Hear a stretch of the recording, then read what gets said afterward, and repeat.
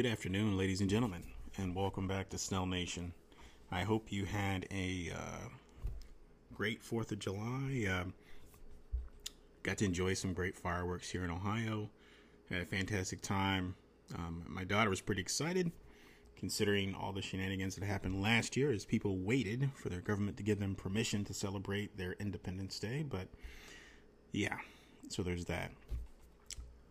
What I wanted to talk to you all about today is the latest fake war that's picking up steam here, and that would have to be extremism.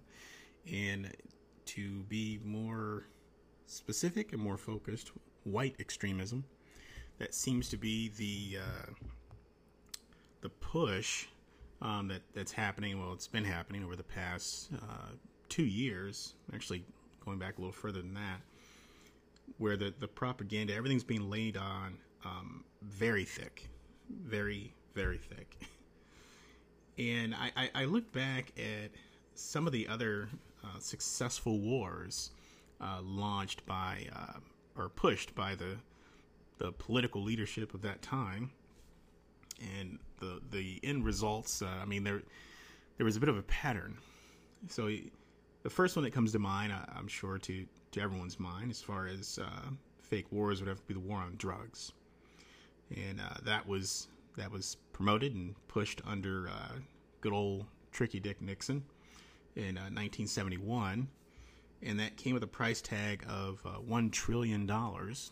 And since we know the government doesn't have money, and the money comes from the taxpayers footed that bill as always.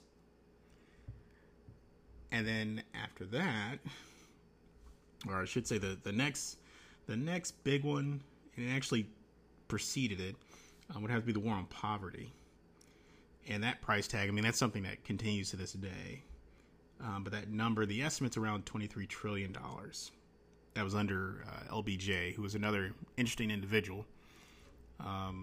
Crazy personality, was a bit obsessed about a certain part of his anatomy. But that's here nor there. Then we had the war on terror. That was under Bush in 2001. The price tag on that was $6.4 trillion. And technically that war is still ongoing, so that number continues to go up. And that 6.4 trillion, that's as of I believe it was 2018. So I'm sure it's much more than that. I'm sure it's crossed 7 trillion by now. But the point is, each time one of these crusades or one of these politically motivated agendas is pushed and is marketed as a war on this, a war on terrorism, war on drugs, war on poverty, war on extremism, it follows kind of an interesting pattern, and it always ends up costing the taxpayer a great deal of money.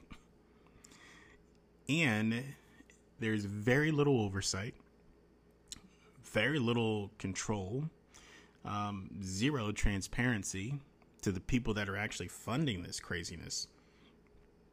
And it tends to extend government power and government overreach time and time again. So here we are now dealing with extremism, white extremism. And in each case, there has to be a bit of a marketing campaign. There has to be a swaying of public opinion that has to take place first. And there were quite a few polls that were done. This is around, right after everything that happened on January the 6th, the quote-unquote insurrection, which was more of a light riot / self-guided tour of the Capitol building. That's just my opinion. But anywho, so there were quite a few surveys that were done. There was one in particular done by YouGovAmerica.com, and they had a survey done for 1,397 registered voters, registered living voters. They had a pulse. They were real. And of that number, 62% perceived January the 6th is to be a riot, but they felt it was a threat to our democracy. And then you take that number and you chop it up if you want to make it political, like everything else. 93% of those who identified as a Democrat felt it was a threat to our democracy. 93%. 55% of independents felt that way. 27% of Republicans felt that way. Which really shows you just how divided we are and politically activated we are. How we stay so close to, whatever our political cult happens to be. We hold pretty firmly on that side, regardless of the issue. So you have that, and there are more polls that have popped up, and it's. I believe the point is just to drive home, just how serious this is. The insurrection, 2021, the day that a bunch of crazy white rage individuals just decided to try and, destroy our democracy and take over our government, and yeah. I mean, mostly unarmed. And also, there was a mixed group, and I've got plenty of pictures of blacks, Asians, Hispanics that were there as well. But that just doesn't sell very well, so it has to be painted as a bunch of wild KKK members, that they hate our democracy so much, and they hate diversity is our strength, and they just hate that, so they just tried to take over with no weapons, no plan, and it was dissolved within hours. But yeah, sure. Whatever. But this whole focus on extremism and white extremism, and I have to put emphasis on that because that is the focus. There's no discussion really about any other angle. The same thing when domestic terrorism is brought up. The focus is on white supremacy. Which boggles the mind considering what we watched in 2020. I watched quite a few videos, and I saw a high concentration of individuals that were not white, burning down thousands of small businesses, attacking people. Then we had a couple dozen people that were murdered. Billions and billions of dollars in damages, all that stuff, and nothing. Even that phrase, domestic terrorism, it was rarely brought up. You even had a lot of people saying, "Hey, well, that's just you get the black victimhood excuses like, well, legacy of slavery, Jim Crow, and all that." So they don't know any better. It's perfectly fine that they're just running around like pack animals, just burning everything down, going completely berserk. But it's not their fault. These are mostly peaceful protests. I mean, based on what? I don't know. Based on reality, no, it was not. But I'll save that for another time. So you have this swaying of public opinion. You have this focus to ignite the next, what I believe to be the next war, which of course will cost the taxpayers a great deal of money. As always, there will be zero transparency, which we're already getting a taste of that, where you'll have these hearings where individuals are questioned about, and I hate using this, I hate saying woke because it's been overplayed, kind of like triggered, but woke, and some will say, hey, the military is becoming woke, and all these government agencies have become woke. How are we going to remedy this? And you'll have these individuals in these prominent positions step forward, and they'll make these statements that they'll contradict themselves immediately. And you'll have something like General Mark Milley, the chairman of the Joint Chiefs. They'll say, "Hey, we're not pushing critical race theory. We're not promoting this thing, and we're trying to protect the American citizens. All that good stuff. Diversity is our strength. We're in this together. Yada yada yada." But then we'll turn around and make a statement like, understanding white rage is relevant, and I'm white, and I want to understand what white rage is and how the part it played in the January the 6th incident, and then just mic drop or just step back, and it's like, well, which is it? Like you can't have it both ways. You're saying that we're in this together, and unity this, unity that, but then you're focusing on a very specific group. When you say white rage, you're talking about just white people. So you can't say that and then say, oh, hey, we're just trying to protect all citizens from all dangers and all threats, both foreign and domestic. And right now we're focusing on domestic terrorism and domestic extremism and yada, yada, yada. And then make this kind of statement. And of course, there were hardly any like follow-up questions or, hey, can you elaborate on that sort of thing? And they just carry on. And another incident we had. Now this was right after January the 6th. We have a Democrat from the House of Representatives, Stephen Cohen, who was on national television. National television. I'm talking just tens of millions of viewers saw this guy make this statement. Now, they were talking about just what they feel are some of the threats and dangers with the inauguration that was going to come up on January the 20th for good old Joe Biden. And he proceeded to explain why he felt that white National Guard soldiers were a potential threat to the president, to the inauguration. Made that statement on national television. No one said anything. No one questioned that statement. No one from the Pentagon gave a statement or told this guy, hey, what are you talking about?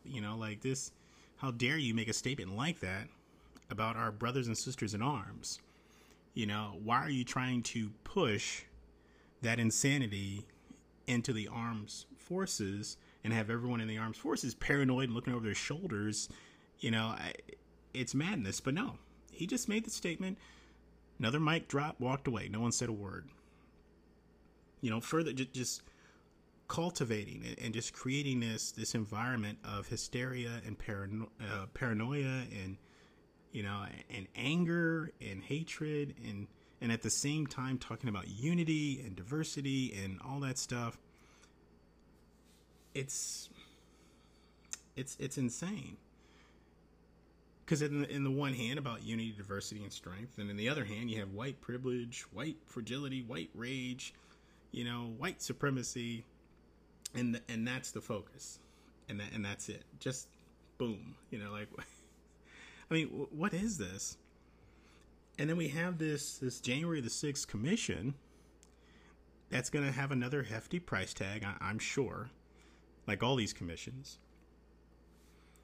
And you'll have people like, here's a little quote from Nancy Pelosi. So, we can't wait. We believe that Congress must, in the spirit of bipartisanship and patriotism, establish this commission. And it will be conducted with dignity, with patriotism, with respect for the American people, so that they can know the truth. The truth, says the person who might actually be at fault for what happened on January the 6th. Talking about bipartisanship, coming together, we have to push this through, Give me a break. I mean, seriously. We continue to fall for that. I mean, we the American people, we the people, the 99%, the 330 million people will fall into these snares, and you'll have so many people, like even the poll, it showed that 93% of Democratic voters believe that this was a threat to our democracy. I mean, that's well-placed propaganda, I must say. People that actually believe that this was, some people even said this was a coup. What happened on January the 6th was a coup. And I just look at that, I'm like, I don't think so. Have you looked at some of the things that have happened in South American countries and, over in the Middle East, and actual coups from the past and the things that transpired? I mean, do you even know what that word means? Or is it just like you feel it's a powerful word, so you have to just say it and just throw it out there? So that's where we are right now. It's incredibly sad, and it's also incredibly profitable. All this stuff, all this race industry stuff. I mean, a lot of people and a lot of organizations, they have already made a great deal of money, especially last year during the peak of all the George Floyd stuff.